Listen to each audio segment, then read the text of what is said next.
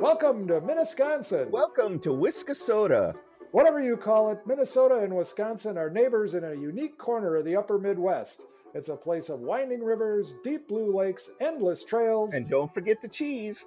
I'm Mark Nikolowski, a lifelong Minnesota journalist from Duluth who's traveled the world and knows my home state is more than snow, cold, and losing football teams. I'm Keith Ulig. I live in U.S.A, right in the center of the state, and I write for the newspaper here. Join us as we explore all the beauty, culture, and adventure in the great states of Wisconsin and Minnesota. If you live here, we'll take you beyond the farm fields and Twin Cities nightlife. If you're visiting, we'll show you all the places that make our state special. Join us on our adventures in Wiscosota.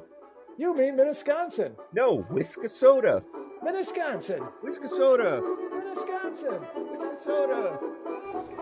There they go, Jerry and Earl, off with their bartender polka.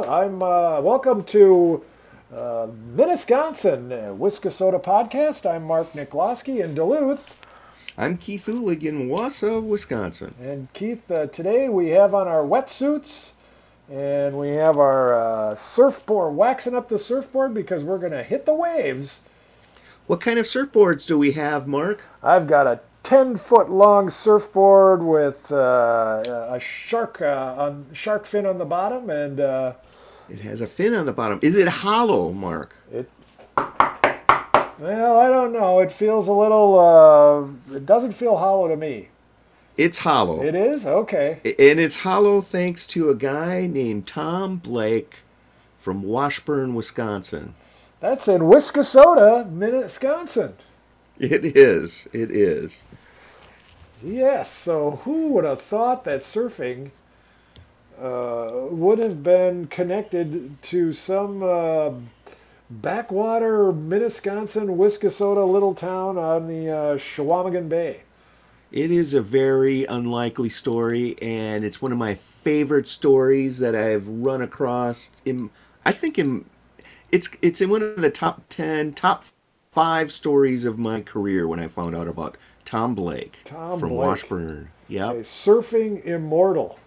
He is a surfing pioneer, a surfing legend, and it all started in Milwaukee, of all places, because he was born, I got to look it up here, I can't quite remember, in the early 1900s, and his mother died of tuberculosis when he was 11 months old. Oh my gosh. So before he was even one, he never got to know his mother. This tragedy, he was born in 1902, this tragedy is what set up the entire thing in it, but it's kind of a little bit of, hang with me on this, it's worth it. So he gets, his father gave up care to a relative in Washburn, and Blake grew up in Washburn until like 1919, 1918, when guess what happened in that time? Well, there was a flu pandemic. There was a huge flu pandemic, and schools were shut down, and Blake just took off. He just started hitting the rails and in fact became kind of a hobo. He ended up in Detroit for some reason, where he met the legendary Hawaiian surfer Duke Kahanamoku. That capital of surfing, Detroit, Michigan.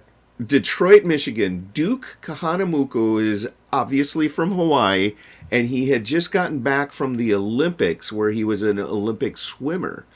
And what happened was Blake went to a movie theater, and Duke was there, and they met. They just crossed paths. Yeah. And Blake was deeply influenced by this, and he became a swimmer. And he ended up down in California, where he became like a national caliber swimmer, beating out. Well, no, he wasn't beating. He was second to Johnny Weissmuller from. Yes, and he also worked in movies too. He worked as a stuntman for a while. He doubled for Clark Gable at one point. Well, I can see somebody from Minnesconsin and Wiscosota being a dominant swimmer with all our lakes and rivers here. Yeah, I believe he did start swimming like in the Washburn Bay, Schwamigan Bay, I think it is. Yep, Schwamigan. Yep, Schwamigan Bay. He's out there swimming. Yeah. Maybe that's how he got hooked on that. Yep. But surfing, where does that go? How do you get Well, hooked on that? Duke was like a legendary surfer, and just through that chance meeting, he must have piqued the curiosity of Tom Blake. And so Tom is becoming, a heavy duty competitive swimmer in California, mostly like long swims. Like I'm looking right here on his Wikipedia page, he won a prestigious East Coast race 10 miles long on the Delaware River in 1922. So he started to kind of surf when he was in Southern California and kind of trying to get his swimming career going. And he just ended up going to Hawaii and trying to hook up with Duke. And he just became enraptured with surfing. And at that time, surfing was kind of a neat sport. It was almost like an ethnic sport, for like, South Pacific, ethnic Hawaiians, that sort of thing. Yeah. And they used heavy boards that were not hollow. And Tom created the first hollow board. And that was groundbreaking. And then he put a fin on that hollow board, and that was groundbreaking. But then he invented a waterproof camera so he could take surfing pictures. And those pictures that he took with that camera ended up in National Geographic, and the sport of surfing ballooned. Huh. And throughout the 50s, for a short time in during World War II, he joined the Coast Guard. He's old for that. He's old by that time. But he joined the Coast Guard, and he just lived this sort of surfing dude life before there was. He invented the surfing dude life. Well, it sounds like he was an innovator too, Keith? I mean, just inventing all these things to he was a genius. Popularize and make surfing easier, Yes. Kind of like the rollerblader guys invented in Minnesconsin and Wiscosota too. Yeah, I would say say so, although maybe even more deeply impacting the sport, because it changed everything. There would not be a modern sport had it not be for Tom Blake, although somebody else might have made these changes later, Sure. But he was the first, amazing. He did it. And the thing is, he would move back and forth from Hawaii to California. His photos are good. They seriously ended up in National Geographic. And then here's the other thing: he's just like so far ahead of his time in the way he was thinking. He became a vegetarian when he was young. And then he actually and this is what really got me into it. He got into this philosophy. So up in Washburn somewhere, he etched "nature equals God," and to this day, surfing gurus head up to Washburn to go see that. In like some limestone cliff along a little creek that goes into the Schwamigan Bay. Yeah. Exactly. I'm sure you can find it on the internet, the location, if you're interested. I am going to go look for it. Yeah. So one of the things that he wrote, he wrote a book called The Voice of the Atom. And he was influenced by Albert Einstein, a slew of philosophers, Descartes, Marcus Aurelius, Socrates, Aristotle. And in essence, what he believed is that, so nature is God. He believed that within atoms is a complete world of atoms. So, like, when you die, your atoms become part of the universe, and then that's how you gain immortality. So, I'm simplifying it greatly, but Yeah. in essence, he just had this sort of really sophisticated thoughts about religion and life.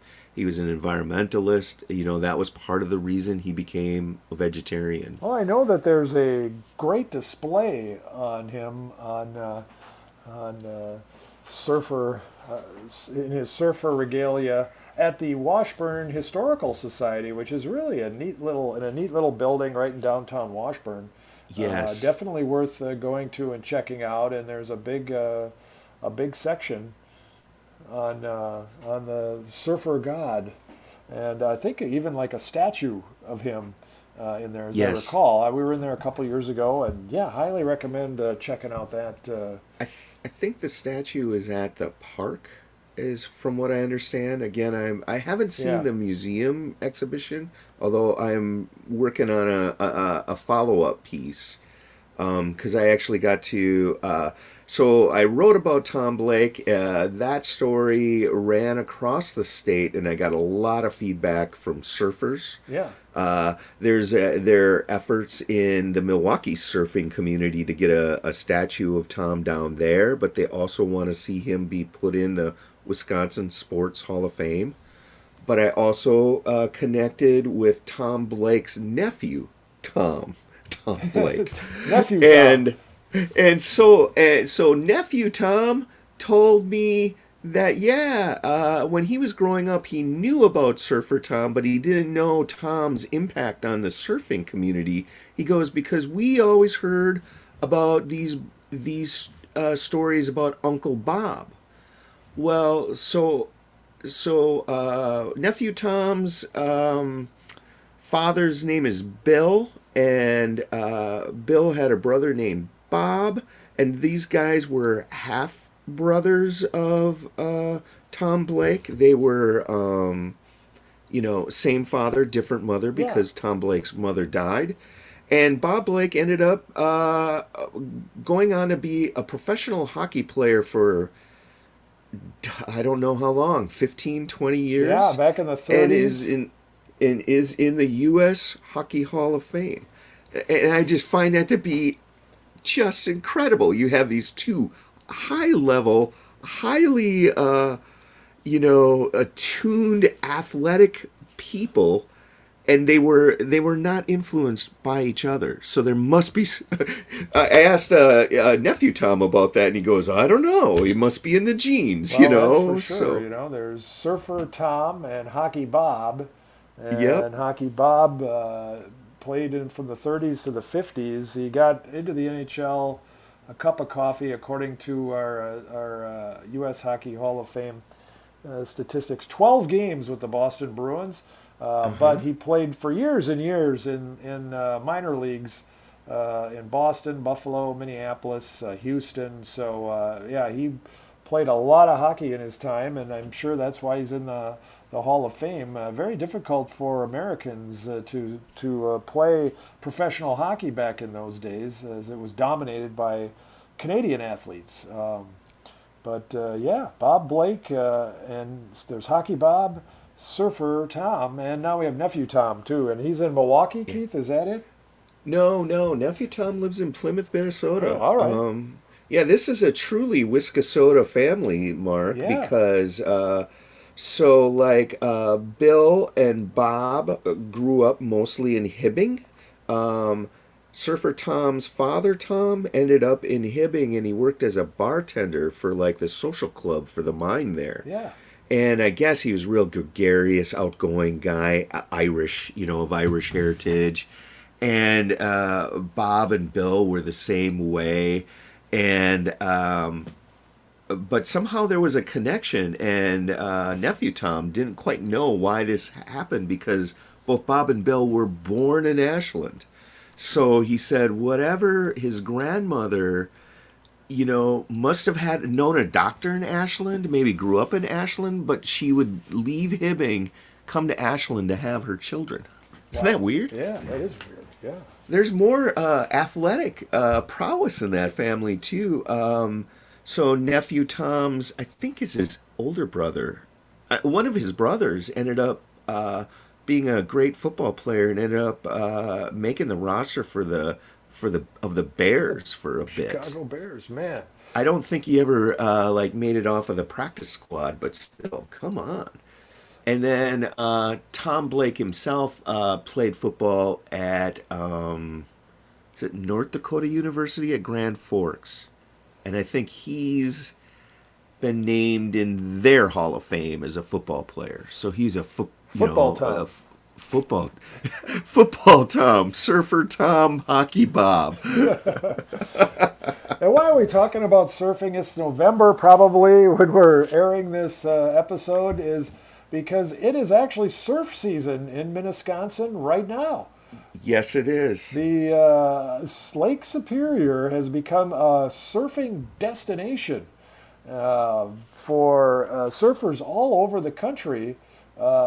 Freshwater surfing, Keith. It's kind of like wild swimming, yes. Except you've got a surfboard attached to your ankle. Yep. He invented that too, by the way, the ankle cord. Really? Wow. Yes. Yep. Man. Well, Stony Point, if you're thinking about surfing, getting into surfing, want to try it, or you're already a surfer but you didn't know about Lake Superior surfing, Stony Point, probably about 30 miles up the shore from Duluth, maybe not even that far, is the mecca for surfing on Lake Superior. And Jen and I have gone out there and watched them surf. You can actually drive your car right to the shoreline, right behind the rocks, and you can watch these surfers paddling out into, probably 20-degree, or what? It's not frozen, so it's got to be like... It cannot be 20 degrees. No, it's got to be like... In the 40s, probably. 40-degree water. Mm-hmm. And these waves crashing in on the rocks. I don't know how they do it, Keith, because I would be scared to, surf. You ride the wave, and then the wave takes you right into a giant rock. Well, I guess that's where the fin comes in. It's very important to have that fin on your surfboard so you can avoid the rocks. Shift your weight and steer rather than riding on a plank. Yeah, you don't have to worry about hitting rocks in Hawaii or in California, but here in Lake Superior, I would think you have to worry about it. I've never heard of a surfer doing that, so there must be some way the waves break and the way the wind blows that the surfers never really get close to the rocks, but it looks very dangerous. And I think there's something too about fresh water, don't you think, Keith, about surfing in fresh water? I have no idea. I do know, so when I was reporting that story about Tom Blake, I sort of connected into the Milwaukee surfing community, mm-hmm. And one guy who he actually makes his own surfboards now, and I wish I could. I can't remember his name off the top of my head here. Wasn't unprepared to speak about him, but he told me that it's just, he goes, there's something about it, and he surfed in Hawaii. But he said there was something about being in that cold water that makes it special, right? Yeah. And they always show the beard, the ice beards and all that stuff. Right. And they're wearing wetsuits, so that's keeping them and that's a freezing must to death. That's a must. You could never surf in Lake Superior or Michigan. I don't think Surfer Tom invented the wetsuit.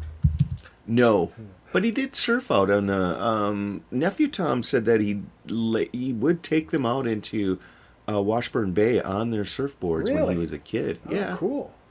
So he actually the legend actually surfed the Chequamegon Bay. Yeah, man.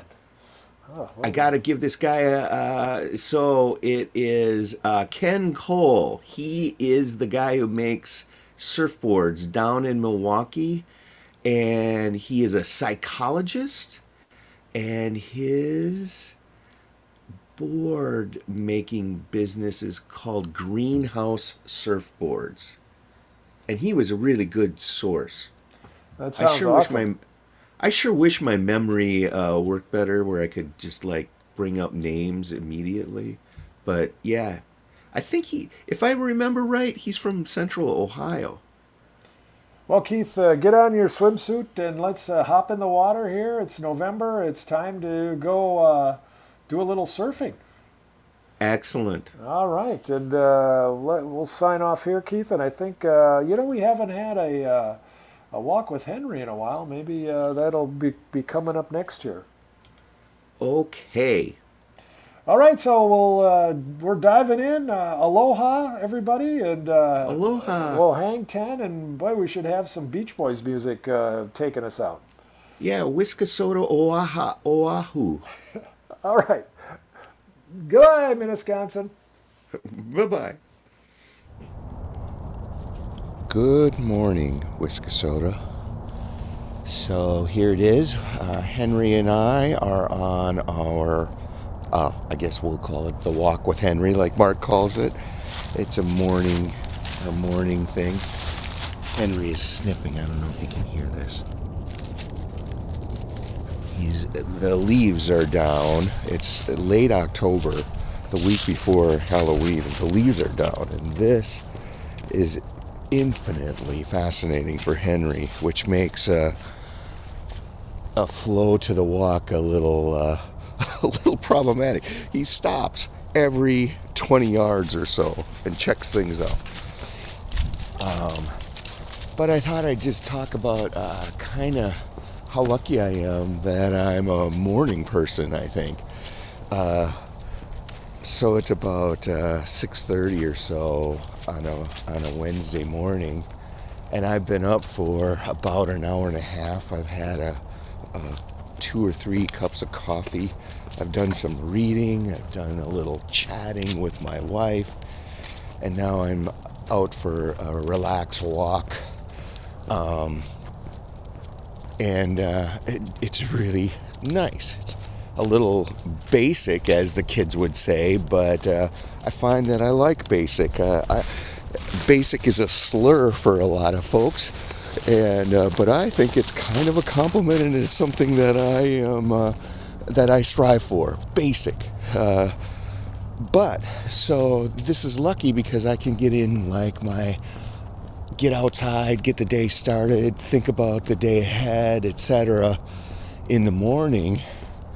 But the downside is, at about 6 o'clock in the evening, I am done. It's like I can't think anymore. I can barely read. I sit down and watch. If I turn on the TV and sit down, I fall asleep.